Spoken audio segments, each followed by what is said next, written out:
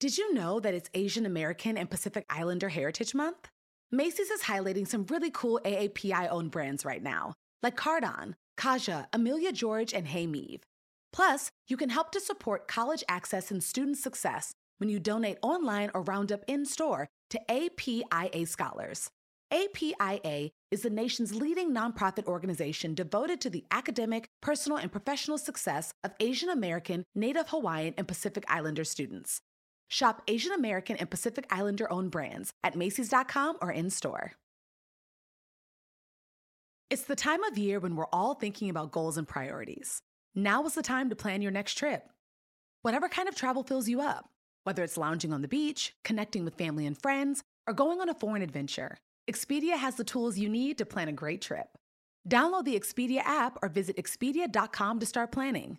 You do need to be a One-Key member to use price tracking. Signing up is easy and free. Expedia, made to travel. I'm Oprah Winfrey. Welcome to Super Soul Conversations, the podcast.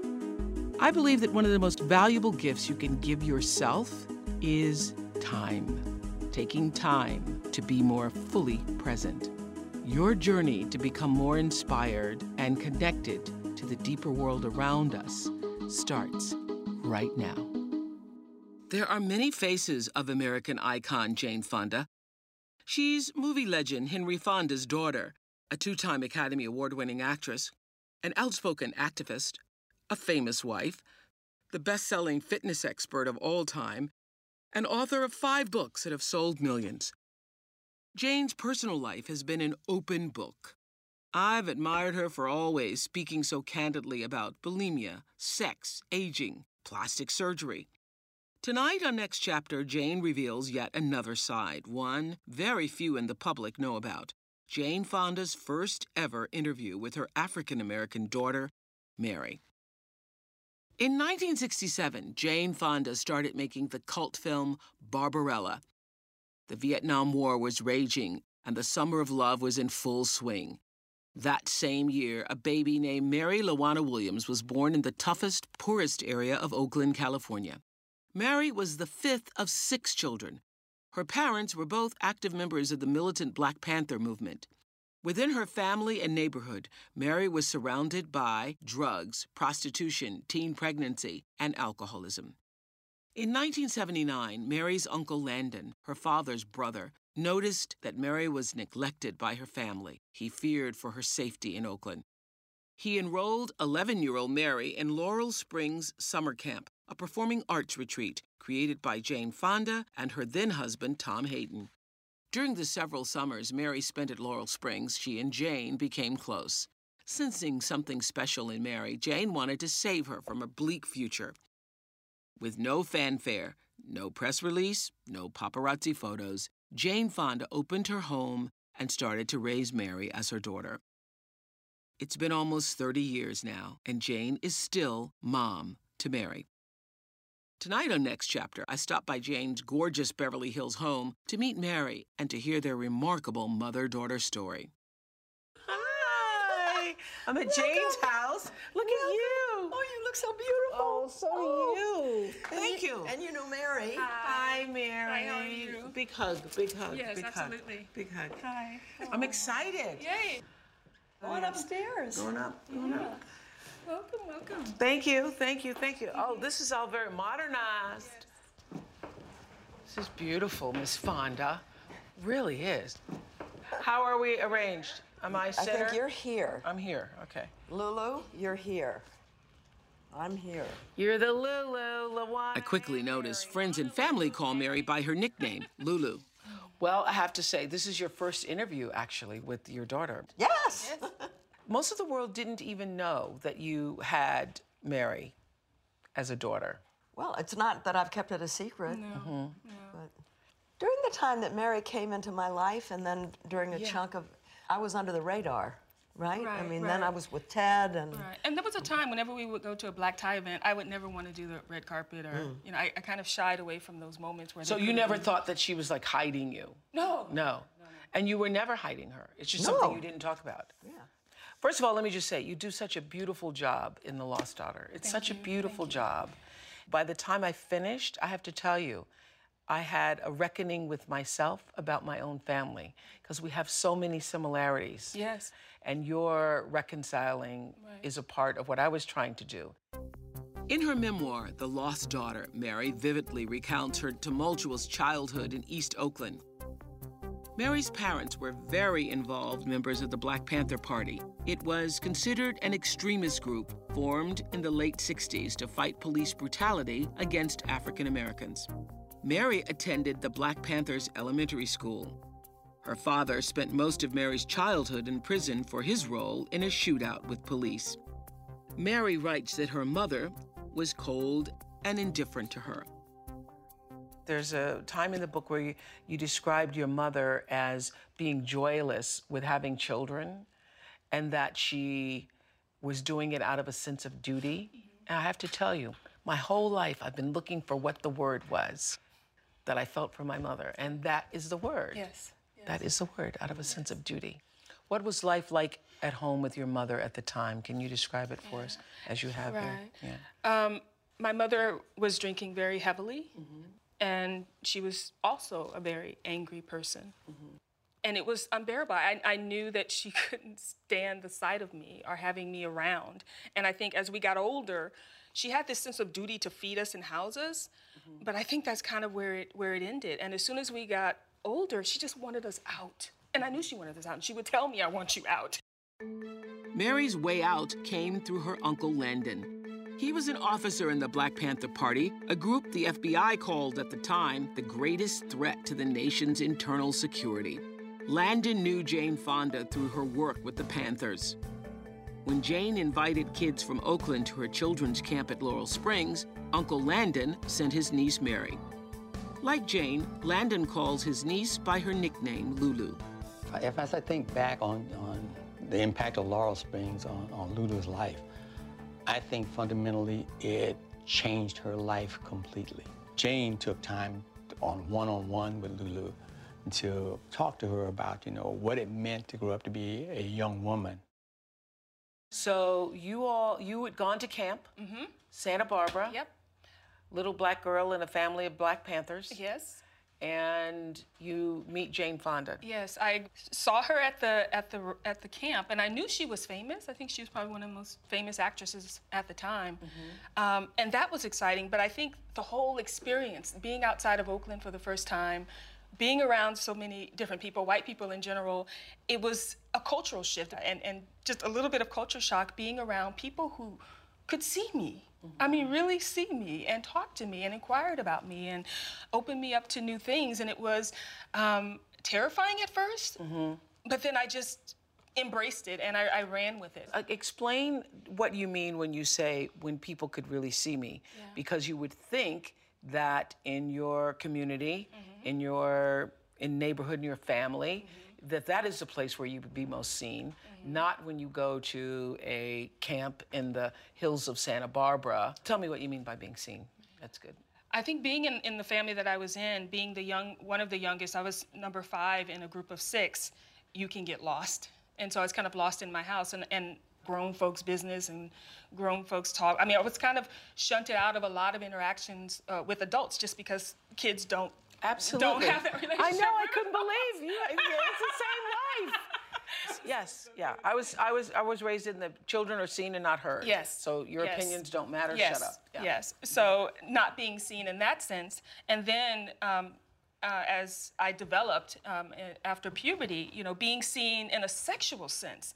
I was being seen, but not for who I was as a person. But all of a sudden, I became this kind of sex object in a way. And so, and that in a way is not being seen as well. I learned so much about my own childhood, particularly that period in puberty. I actually never thought about it that way before until I heard you describe it. That there's this sense of you are now prey. Yes. And I had never articulated it because I felt it in my neighborhood. Everywhere you went, men looked at you as though you were a piece of meat. Yes. Tell me about that first day at camp, because I also had a similar experience when I was put in a school in Milwaukee outside of the inner city. And when I was put on the bus with all the maids, in the morning, and I would go out to the suburbs and then come back into the inner city in the evening. It's the first time I realized I was poor. And you talk about in this book, I went, oh my God, somebody else had that experience. The first, Jane, we'll get to you in a minute. The first time. No, this is fascinating. No, the first time I realized I was poor. Yes. When was it for you? Yeah, it was at that summer camp. That and summer all the camp. girls in my bunk, there were like 5 of us sharing a bunk, and I saw the stuff they were unpacking from their suitcases. It was a 2-week stay, and I had a pair of shorts that were also going to double as my swimsuit, along with a T-shirt, a couple pair of underwears, an Afro pick, I think. Nothing. And these girls were like, had 5 different swimsuits, and I talk about this one girl who had underwear, 7 pairs of underwear with the days of the week stamped on them. Oh my God, I long for that. I know. I long for those panties with the days of the week, because then you were really rich if you could have a pair of panties for every day of the week. Yes. Absolutely. Yeah. And that's when I realized that I was poor. I love what you said about Jane. It opened my heart to read it. She focused on me, taking in everything I said as if it were the most fascinating thing she'd ever heard. She hugged me whenever we crossed paths at the camp. She held my hand when we walked together. This touch, this healthy, loving touch, was a revelation. You know what I loved about that? I bet you didn't even know that that's what you were doing. No, I didn't know what I was doing. All I know is all the things she taught me. Yeah. You know, I remember asking her once, why was the camp important to you? And she hesitated and she said, I'd never met people before who thought about the future. You know, if you're middle class, you just take for granted. Yes, that there is going to be a future and you're going to school and you're going to do this. And so the notion that you think about Saturday night but not the future has informed the whole rest of, the work that I do now with adolescents. You think you're helping somebody, but in fact, you're really learning. And she's taught me so much. The next generation of influential Black voices can be found on NPR's new collection, Black Stories, Black Truths. Black Stories, Black Truths is a celebration of Blackness from NPR. Each of NPR's Black voices are as distinct, varied, and nuanced as the Black experience itself. In the Black Stories, Black Truths collection, you'll hear stories of joy, resilience, empowerment, and creating world-shifting things out of struggle. Every episode is a living account about what it means to be Black today, told from a unique Black perspective. From Bobby Shmurda to The Wire, Michelle Obama to reparations, there's no limit to the range of Black stories, Black truths. Black perspectives haven't always been centered in the telling of America's story. Now they are the story. In NPR's Black Stories, Black Truths, you'll find a collection of some of NPR's best podcast episodes celebrating the Black experience. Stories should never be about us without us. Listen now to Black Stories, Black Truths from NPR, wherever you get podcasts.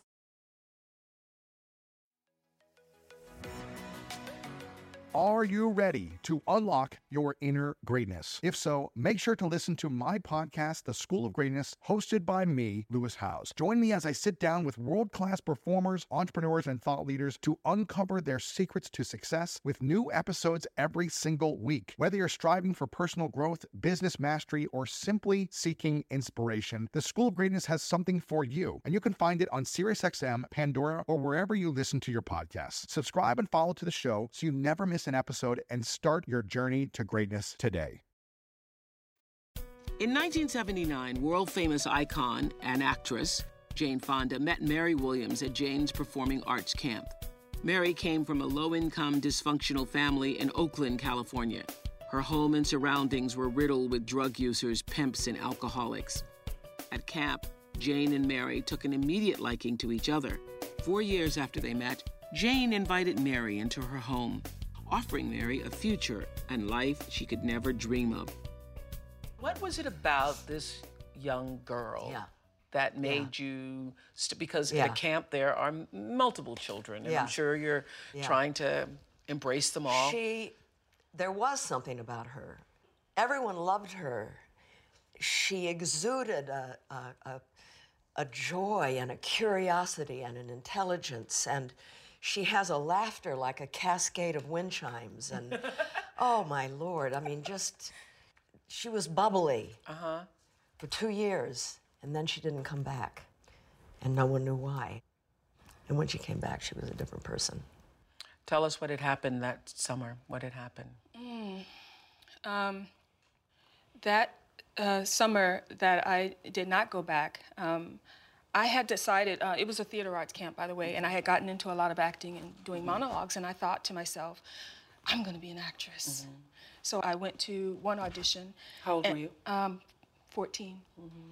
And it turned out not to be an audition, or it didn't end up that way, and I was sexually assaulted by this person. And I think it was the first time I said, I felt like before then I was going to be smart enough to avoid my destiny. And I said, I'm going to avoid that. I'm not going to be that kind of person. I'm not going to be dominated by a man. And you live in a community where teen pregnancies were common. Commonplace, Yeah. and I wasn't going to be that way. But after that rape, I didn't believe in myself anymore. I thought, I was foolish to ever think that I could escape that. So you say, so when it happened, I was resigned to my fate. I gave up the fantasy that girls like me could aspire to anything more than early pregnancies, violent relationships, and welfare. My attacker rendered me sullied and unredeemable. I gave up on myself and gave myself away. Yeah. And so when you came back to camp the next summer, there was a noticeable difference in her. The light was gone. The light was gone. She didn't want to be near people. She couldn't stand to be in a crowd. There were nightmares. I mean, it was, no one quite knew what was going on. How did you know? Did somebody come to you and say? At the end of summer, she confided in a counselor who told me. And, my then husband, Tom Hayden, he said to me, she's like a little flame of a candle that's slowly starting to be extinguished. And, I know how smart she is, and she was failing in school. And I remember calling you over to the house, and I remember the conversation we had. And I said, Lulu, if you bring your grades up at the end of this school year, and your mother agrees, come down to Santa Monica, and you will finish your school in Santa Monica, and you will live with us. Was that an offer or an invitation for the summer, or was it forever? I just wanted her to become the person that I knew she could be, and I felt that I was going to be able to do that. And you knew there was no way to do that other than removing her out? No, I knew I had to get her out of where she was, and that she was totally worthy of being given that little hand. She is living resilience. You say on page 84, she threw me a lifeline. She threw you a lifeline, and you grabbed it. I grabbed it. Did you know that it was a lifeline? I did. You did. I knew I was dying. I knew. And I think there was just enough left in me to want to save myself. Because I think being a Panther was part of that. I think the Panthers taught me to care about myself. And that sustained me until it ran out. Growing up as a Black Panther's daughter gave you a sense of pride and caring for yourself and acknowledging your... It's a shame that people don't really understand the Panthers. Some people think of them as just Black militants and thugs or whatever, but it was so much more than that. It wasn't about Black supremacy. I never once in my life, as a Black woman, wanted my skin to be lighter, wanted my hair to be straighter, wanted my hips to be narrower. I was raised to love being a Black person. Then that's what being raised by the Panthers did. And that's what being raised by the Panthers did. And it was not to hate white people. That was not there. And a lot of people think that that's what the Panthers were about, and they weren't. So tell me what happened. Was there a sense of, I've been saved in that moment when Jane Fonda says, come live with us? If your grades improve. It was like the door I was in a dark room and the door had cracked open just a little and the light shone in and I just flew. There was no intellectual thought process about it. It was all very instinctual. I didn't even think about it. I thought, absolutely. And I didn't really know her. I could have gone into a situation where, she could have been a horrible person when I got there. But that's how desperate I was. I didn't care. I wanted anything had to be better than where I was. Tell us what that car ride coming to Santa Monica the first time was like? You say my first impression was that LA made you want to look up. I love that. Yeah. I remember how wide the streets were, and I remember how clean they were. But tell me how you felt walking into Jane Fonda's home, black girl from Oakland. Do you think, how am I going to fit in here? How is this going to work for me? I did. I was nervous, but everybody was so loving to me. What I was very aware of is like when we would sit down to dinner and we would have discussions, and most often my kids would disagree with me. And I remember one day Mary said to me, "It's hard for me to tell you this, but I never realized that children could disagree with the parents and not be hit." Everything Not just hit, get beaten. Yeah. Everything was a learning experience. And again, it was a learning experience for me too, because there's things that I just took for granted. After Jane Fonda separated from her second husband, politician Tom Hayden, she was famously wooed by media mogul and billionaire, mouth of the South, Ted Turner. The power couple dated for 2 years, then married on Jane's 54th birthday. When the Turner and Fonda families came together, Ted, a father of 5 from 2 previous marriages, made a lasting connection with Jane's daughter, Mary. Mary calls Ted Turner the closest thing she's ever had to a father. We hit it off from the very beginning and never looked back. She had a beautiful smile and a great personality and was somebody that I felt like I could really grow to love. I feel very complimented that she saw me as the father figure she never had, and I did my best to fulfill her dreams and be a good dad. I'm very proud of the woman that Mary's become. Mary, you say in Lost Daughter that when Jane married her third husband, Ted Turner, that you describe him as the true father, which is so unlikely. Really? Very, very unlikely. I was nervous about Ted, and he turned out to be You and me both. one of the most amazing people I've ever met. What was it like that first Thanksgiving at Ted's house? Wasn't it like a southern plantation? Ted's plantation. Yes, It was a plantation. Yes. Yes, I've seen with it the in dinner bell that you Digest. ring and an all-black staff and Whoa. soul food for days and Really? hunting dogs everywhere, and a huge portrait of Scarlett O'Hara. It was Wow. very, very, very southern. And 5 children. And 5 children. And they were wonderful with you, weren't they? They were awesome. Yeah, they were love really her. awesome, yeah. Wow. They consider Mary part of their family. We're brothers, and we just say brothers and sisters. Yeah. Even to Are this you all day. still close? Yes. Yeah. Really? You're but still yeah. close to Ted? Oh yeah. Really? Oh yeah, absolutely. So, what was it like for you being the black child in this family? Sometimes it was incredibly easy and sometimes not. I think the most difficult part was living in Atlanta, which I didn't like very much because it's Where you all moved after it's where Ted? we all moved after they got married. I felt the most discrimination coming from other blacks. Whenever I traveled with them and we had special passes to sit in special places, they would always single me out to ask me, "What are you doing here? Where's your pass?" kind of thing. While the white security really just assumed if I'm standing next to her, I must be with her. I always had a rough time from black folk. Yeah. Would you say I'm her daughter? or Yes. would- It sounds ridiculous. Yeah. Ted Turner's my stepfather. They were like, yeah, right. So I can see it sounds unbelievable, but Yeah. who would say that? Yes. When you're in the house, in the family, in dinner, engaged in all the things that families do, would you feel your race? Would you feel your blackness? Would you be connected to that, or does that drop away? It kind of dropped away. In family, it drops away. In our family, I don't think I'm the black one. In my Turner family, I don't think I'm the black one. In family, it drops away. It's outside the family, I think. Sometimes that comes in. Yeah. In family, she's just Lulu. Totally. And Ted's children completely embraced her.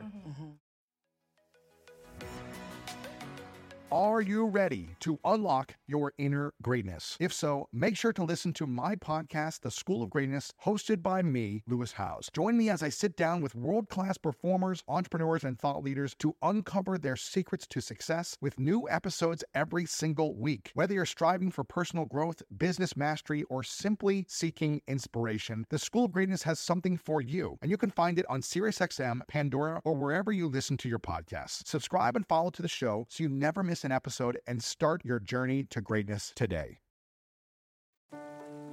Mary was at Ted Turner's Montana ranch when she found out her troubled older sister, Deborah, had been brutally murdered. We're in East Oakland. Thinking that my sister died here, and especially how she died, is very hard. She got mixed up with the wrong people at a really young age. In order to survive, she was a prostitute, and she was also addicted to drugs.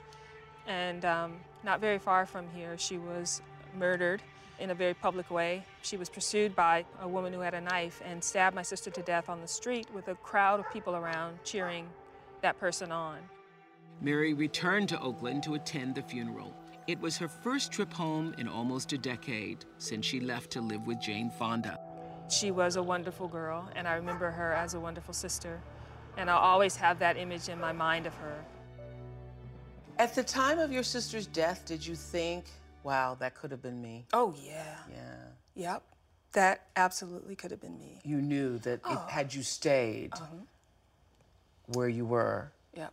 in the space and place that you were, Yes. that could have easily been you. I would have let any man that intimidated me have me.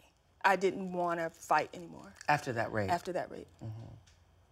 During this whole time that you're living with Jane and the family, did your family in Oakland, did they try to contact you? Were they in your life at all? Initially, my Uncle Landon and my Aunt Jan, I think they told me they came out and visited for like a lunch. I vaguely remember that. But I think as the years went by, it kind of faded, but not my birth family at all. Not at all. You didn't hear from them? No. Mary went to college and also earned a graduate degree. She worked for various nonprofits and lived in Atlanta to be near Jane. After breaking off an engagement to her fiancé, Mary sold her belongings to embark on a new chapter. She hiked the Appalachian Trail, lived in Alaska, and even journeyed to Antarctica. Today, she lives in Arizona, where she took a break from her career as a park ranger to write this book. I love that the book is filled with your adventures. First of all, I remember being with Jane for I don't know what occasion, and she told me that her daughter was going to be hiking the Appalachian Trail alone. And I was like, well, that is the craziest thing I ever heard. I mean, who does that? And God knows Black people don't hike. I did a whole show about it. And all the Black people who do hike, I'm not talking about you. I'm talking about in general, we don't go out hiking and camping by ourselves. Which is one of the reasons that you wanted to get into the Forest Service and all that. To try to figure out why and to encourage Black people to go out there. And that wasn't enough. You then went and worked in Antarctica. Well, listen to this. When you're a park ranger, you ask for your assignments. Yes. I said, where's your next assignment going to be? And she said, well, I asked to go to Antarctica. And I said, why? And she said, because I'm afraid of the cold and I want to confront my fear. Wow. This is the kind of person she is. Mary realized that all of her adventures were preparing her for the one thing she feared most, seeing her birth mother again. So when you came back, were you ready? I was ready. For your mother? And your biological mother? I was. Because I was about confronting my fears. And so I said, I am going to go back. Because in my mind, over those years, my mother had become unfairly a monster. She had become a monster. I didn't see her as a human being who had been through things. And going back helped me to humanize her. And I really see her and I really respect her now. But it wasn't easy. But it wasn't easy. After nearly 30 years of estrangement, Mary reconnected with her birth mother. Mary calls her Mama. Mary says her relationship with her birth mother is a work in progress. Mary is also reunited with her aunt, uncle, and cousins. She has not seen her 4 living siblings or her father. It must have been hard, though. I thought about her birth mother quite a bit. I'm not sure, but it might have been very hard for her to realize Jane Fonda has taken my daughter. You know, and I would sometimes feel compassion for her, you know. And I'm glad I got a chance to meet her, and it went well. But you were nervous when you went to meet her too, right? I was This just happened dying last of curiosity. year. It was very recent. I was dying of curiosity, but I was also nervous because, you know, she could hate me. But she was very, very sweet. I said to her, I want you to know how much Mary loves you. And Mary has never disrespected you to me. I wanted her to know that right away. Jane Fonda has 2 biological children, Vanessa Vadim from her first husband, French director Roger Vadim, and Troy Garrity from her second marriage to politician Tom Hayden. When Mary moved in with the Fonda family, Vanessa was 15, Troy was just 12. Today, 39-year-old Troy is embracing his family's legacy. He starred in the Barbershop movies and played a crusading reporter opposite Kelsey Grammer in the critically acclaimed show Boss. Like the rest of the family, Troy calls Mary by her nickname Lulu. So you were 12 when your mom brought Mary home to live with you. What did you think? I kind of had an unorthodox childhood. There were people always in and out of our household. So I was used to change. But the one consistent thing in my life, and probably most important part of my development, was our camp, Laurel Springs. And that's where I met Lulu and hundreds of other kids, and I felt a camaraderie with all of them. I looked for things that I could have in common with people, because oftentimes I didn't. I felt alienated. So there was no discussion like, hey, Mary's gonna come down and live with us. She just sort of came down, and it was fine and happy for me because it was somebody that I had a connection with and I understood. And she was older, and which is always cool when you have a teenager who's actually listening to you. And Mary was game. So if I said, hey, you want to go look at these baseball cards or buy me some lottery tickets? And she said, yeah, let's do it. And How did you explain to your friends that you now have a black sister? I never explained it. You never explained it? No, but there wasn't, I don't know. I guess you're making me feel very strange, because I didn't think there was anything unusual. That's great. You have to understand, too, my parents worked with a compulsion. Yeah. So there was a lot of times when I was left to my own devices, or caretakers, or left at the camp. Did you ever resent your mom for that time that she was giving to other things, like her acting, like her life? No, I didn't. I didn't have any resentment towards my mom and her career, or my father, because that's all I knew. What was it that made this work? Mary coming into the family, being accepted by all of you, being embraced, being loved. I just feel like we were raised with a sense of, like, camaraderie. Like, if you could make a connection with the person, that's very valuable, and you take it. And there are people in your life that just sort of inspire you and stick. Jane, you said something so brilliant in our show, Masterclass. I mean, people were tweeting about it. You said that it took you a long time to realize that we're not meant to be perfect, but that we are meant to be whole. Do you feel that bringing Mary into the family helped complete the wholeness of the family? I feel that she helped me to become whole. You to become But whole. I didn't realize it until much later. You know, you think you're helping somebody, you're throwing a lifeline, when in fact, I think 9 times out of 10, you may be the one that's getting more out of it. You know, I think that I learned as much or more from her than she did from me. But on a psychological level, she helped complete me. I love that. Thanks for letting me in. Thanks Thank for you coming. for coming in. Yes. Thank you.